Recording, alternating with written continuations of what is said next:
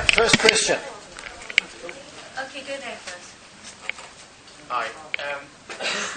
How do you prepare a sermon? As of what you said this morning, say you're preaching next Sunday, a week on Sunday. What does your week look like in terms of the sermon preparation and the detail of that? Well, Jesus said, the scribe of the kingdom brings out some things old and some things new. So if I'm doing stuff I've done before, I basically backslide the whole week and just wake up on Sunday. I don't quite do that, but it makes a huge difference if you've done stuff before, whether you're preparing new material. So if I'm preparing new material, I could spend the whole week doing it. But then I could live off that in many different contexts. So the way I work is I tend to have binges of preparation, where I'm, reading stuff, preparing it, and out of that will come a number of teaching sessions. And of course, my computer knows much more than I do. It never forgets anything, so they're all there. So nowadays, I don't generally have to prepare a particular sermon for a particular Sunday out of the drop of a hat. It's somewhere in my store. But so you asked me how I do it. I think I'm probably different from most people because I'm a kind of itinerant teacher. I think the real answer to that question needs to be answered by somebody else here. Who's going to help? I was going to answer another question. The older guys, come on. The seasoned John can help. How do I spend my week? You've got to prepare a sermon for Sunday. Yes, How do you spend your week? Well, I first of all plan it, and so I put appointments with myself, preparing a talk. For a sermon, I probably schedule in 15 hours. I might even schedule more than that. It's an important talk. It might go way higher than that. And so I'll have 2.5 hour slots. Now, so basically I'm fitting it around staff meetings and different things, chunks into the evenings, different times. And of course, planning never goes, the actual life doesn't work out according to plan. It's fairly accurate, and I then just record it as I go in my computer. I may sometimes base series on somebody else. I've discovered it doesn't save me any time, because I can still spend 15 hours on one of Rich Nathan's sermons and try and contextualize it, own it, understand it profoundly, because you can only communicate simply what you understand profoundly, otherwise you sound like an echo trying to read somebody else's notes. So I've more recently started doing much more of my own stuff. So I'll read, I'll look on the internet at what other people have said about it. You can Google actually the subject, or you can listen to an individual. What does David Parker say about that? A lot of people publishing their sermons online, which is helpful. I'll read, if I've located the text, I'll read all the commentaries I have on it, which maybe as few as one, or as many as 6, and work out which one I agree with. It's really disappointing when they all disagree with me, because I wanted that text to say what I wanted it to say, but the problem is that biblical scholars don't recognise the wisdom that I have. So he keeps finding more and more commentaries until he finds one that...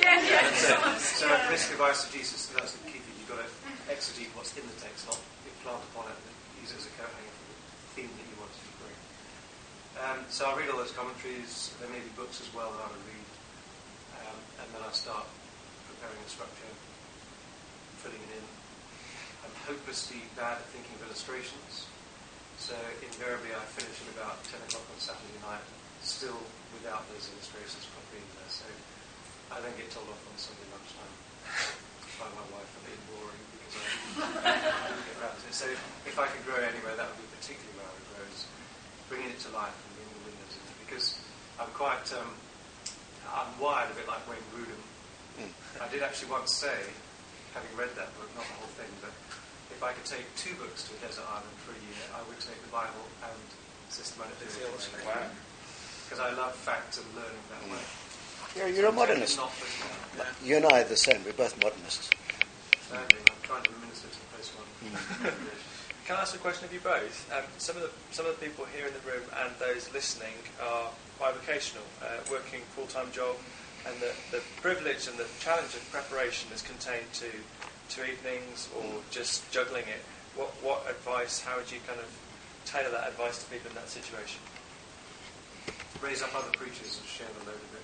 Yeah, I mean, I was just with David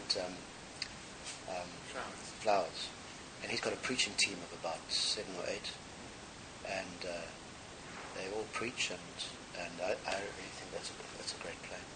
I just wanted to say, a bit of a commercial, we do have 2 courses called Homiletics 1 and Homiletics 2 that are dedicated to the whole thing, the process, just what John's gone through, the process of preparation, illustrations, bringing together. So if you ever had the time. Yeah, do you want to start with that, John? You've been bivocating Yeah. for a short of time. I think raise up other people. We don't have to reinvent the wheel from scratch every time. Your job is to serve warmly baked fresh bread. And if someone else has already done the ready mix for you, as long as you can own it, really own it, it probably is a lot less work. If you're a perfectionist like me, you'll actually still spend 15 hours on Rich Nathan, but you might want to spend 4 hours. If you can understand it, it's going to be good quality, and it'll help you understand the progression of the talk. And so, training yourself. I only preach 50 or 60% of the time. That's deliberate, because if I did it every week, I'd not be very good. So to up the quality, I reduce the number. And also, don't be tempted just to use old sermons because you can't be bothered to do the work. What shall I do? I think I'll just look at my filing cabinet. Oh, that looks entertaining. I'll pull that. Having said that, don't be afraid to use something that's 4 or 5 years old, because the vast majority will not recognise that you've ever done it before.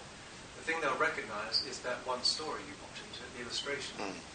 So if you can change the illustration, seriously, you can do it all 4 or 5 years later, and no one will know. Probably you don't at all. Now, another answer to this question, which is not either or, is strangely doing a book study is less work than finding a new topic every Sunday. And I'm going to refer to it. I did a session at the Wharfdale Vineyard on doing a book of the Bible, or the subject, the theme of the Bible, as a community exercise.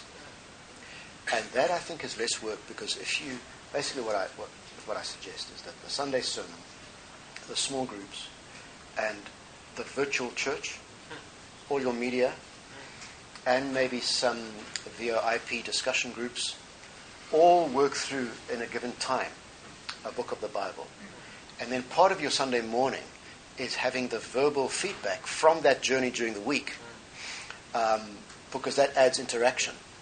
And you could be, let's say the main preacher is going to preach it. If it's a book that VBI has done stuff on, you give your angle. During the week, they've also got the MP3s or the PowerPoints or whatever of the VBI angle and the booklets, and you can get them to do some extra reading around it. So you've got your whole community doing like a kind of project, and you're the king who just makes everybody revolve around you. Well, I know it needs planning, but then for 8 weeks, you know what you're going to do. Maybe there's a lot of work up front, but then it just kind of runs. So it's one of the ways to reduce things as a bivocation. And certainly doing series saves time, whatever the series, because often when I used to preach in South West London, I would be spending hours trying to figure out what I was going to preach on. Whereas if you're doing a series and you know what the talks are, you're straight into the material. And your preparation for the one is setting you up for the next one, kind of rolls you forward.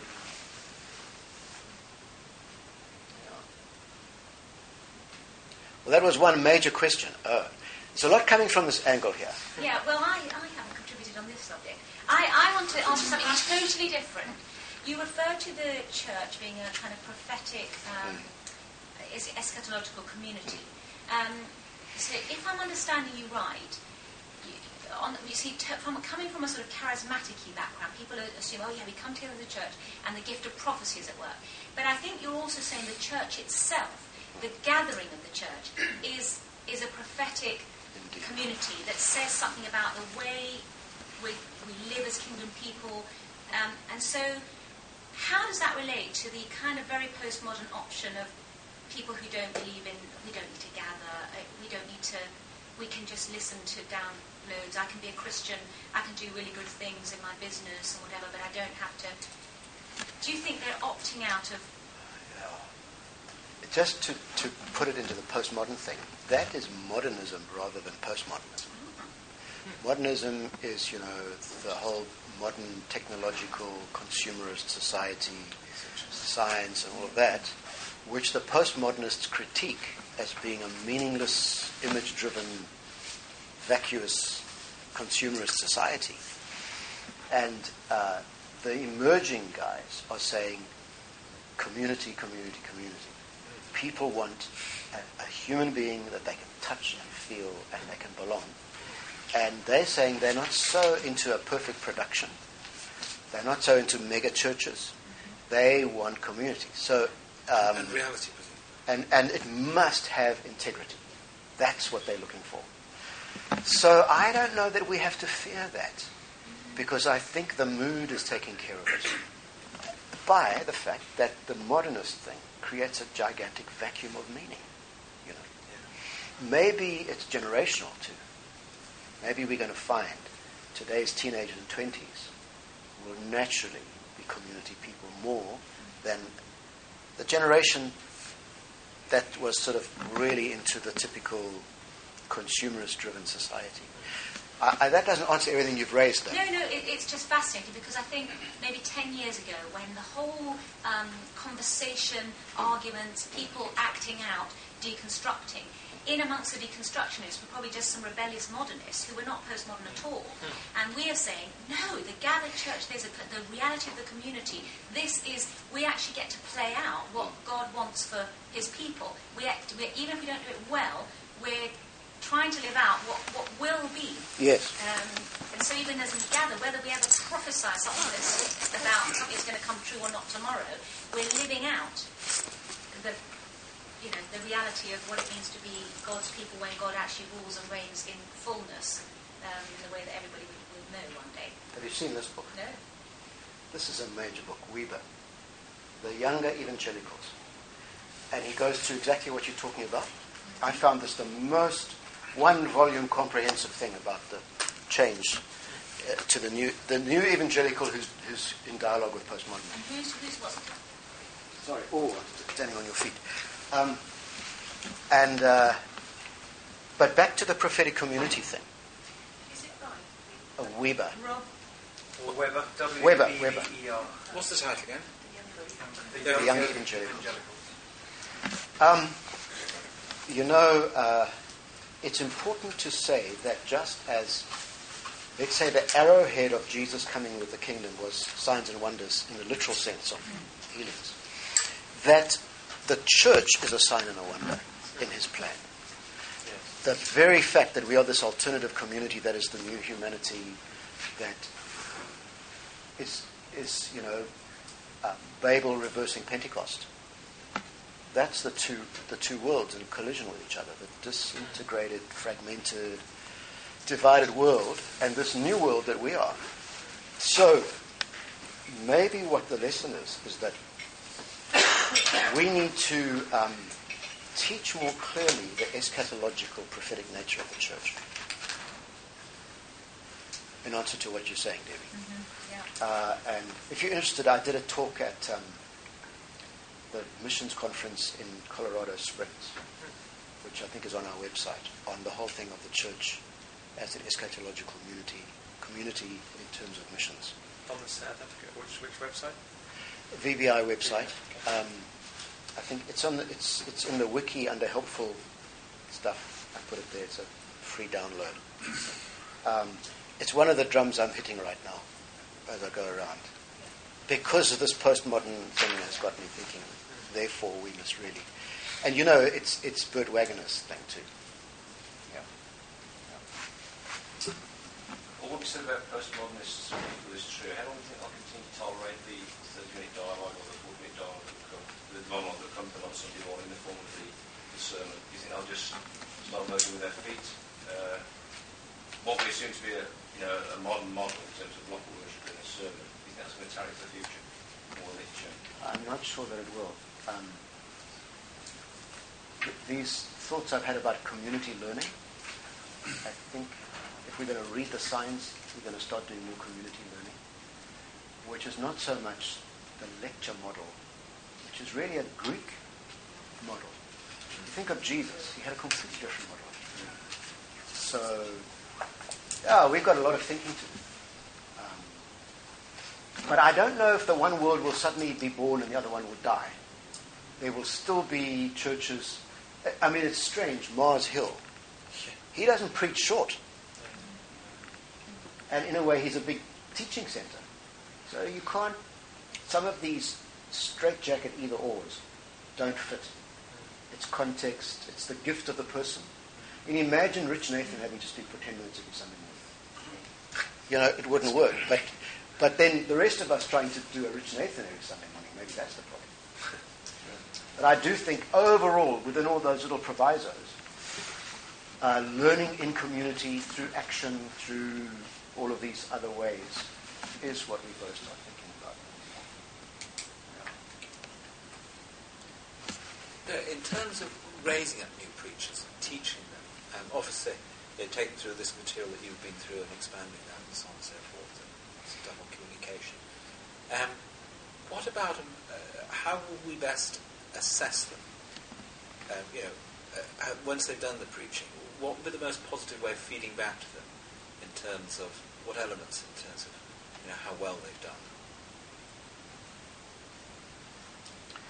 I mean, one thought I have is, Tim, if we can have venues prior to the Sunday sermon where they can learn, it's a really good idea. Because otherwise it can be a very crushing thing. They get let out and, to do this thing once. And if they do it badly, they need inner healing for the next year or something. So I'm not sure that the first time they get feedback should be when they've preached at the main venue, on the holy hour. Yeah, no, I was thinking what the nature of the feedback, so content preparation, theology, presentation. Well, I mean, the people will give the feedback to. Did they get it? That's one of the things. Yeah, sure. I suppose I would use some of the criteria that I went through this morning as tick boxes. Did it have structure? Maybe I'm prejudiced, but the most difficult preachers for me to listen to are the ones where I don't know where they're going, where they've come from. And the sense of structure, we know where we are. You've told us what you're going to be doing. You're doing it. You did it. Of all the criteria, that's one of the ones that is most frequently infringed upon and disqualifies most people. I'm just thinking like some of the guys we've had. We eventually had one associate passed away. If the people knew he was preaching on a Sunday, they'd stay at home. And eventually we had to say, this is not working. But he was so good at everything else. And really the analysis was, it was woolly. It was kind of, you didn't have a clear journey. That's one of the major criteria for me. But then, it also depends on whether the person is more of a teaching teacher or more of an exhorter. And there are some people who don't have any structure, but by the time they've finished, everybody's like, ready to go. So the delivered impression still is the main thing. It's the people will vote with their feet.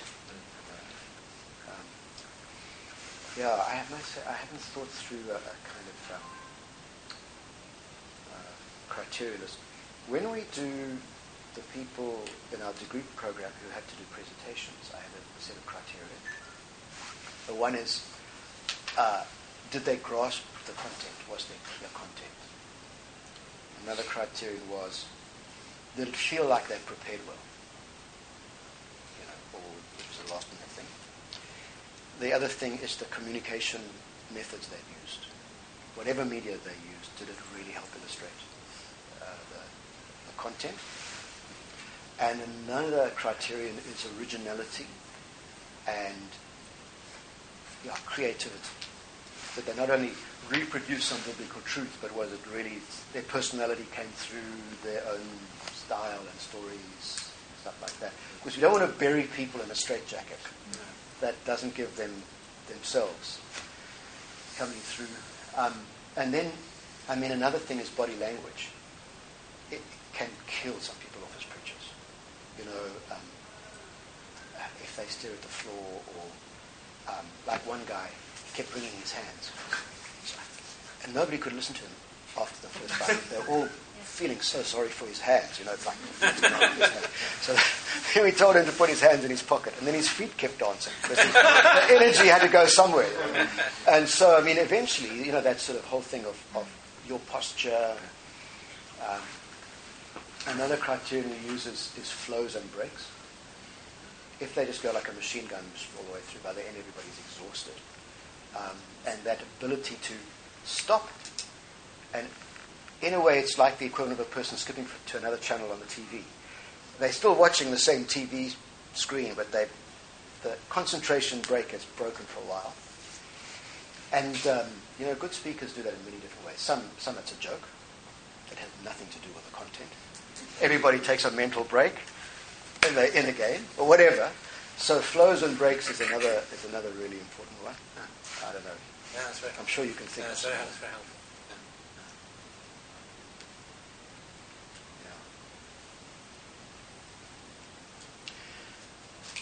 Time manager, how we doing? Doing great. We're doing great. Another question? Just one about the balance between kind of getting the word of the Lord prophetically driven and the need to make sure you get a balanced diet when you think about the year. How do you hold those two in tension? Well, a thing that I've tended to do, I've really been actively pastoring for about 7 years, but it worked well when I did, is have an annual retreat with the key leaders where we review the previous year and we pray and we say, God, what is your spiritual diet for the next year? Where do you want to take this church? And often we will, prior to that, well, I used to have a period where all the home groups and all the small group leaders, what you would call your like third tier of leadership, everybody that leads anything, get them involved in a review of how did we do this year with our goals and stuff, and what do you think God wants to do next year? Not that it has to be democratic, but to let them speak, and then let the staff speak. And obviously the visionary leader of the church is significant. And generally one comes out with some sort of broad outline of the next 12 months where God is with this church.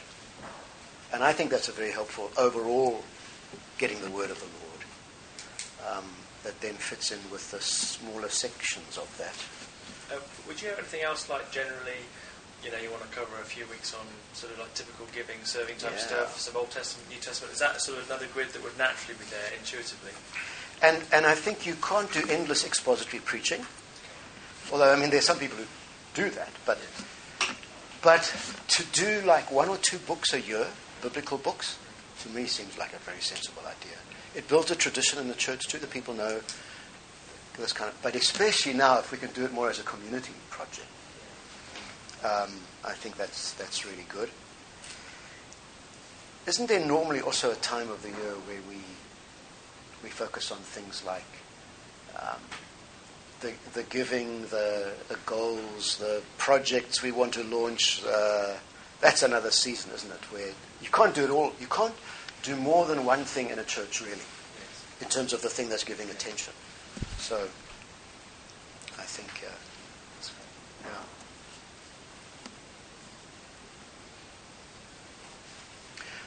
All right. Should I try and give you another dose? You're all digesting your lunches. And, can we turn this thing on again?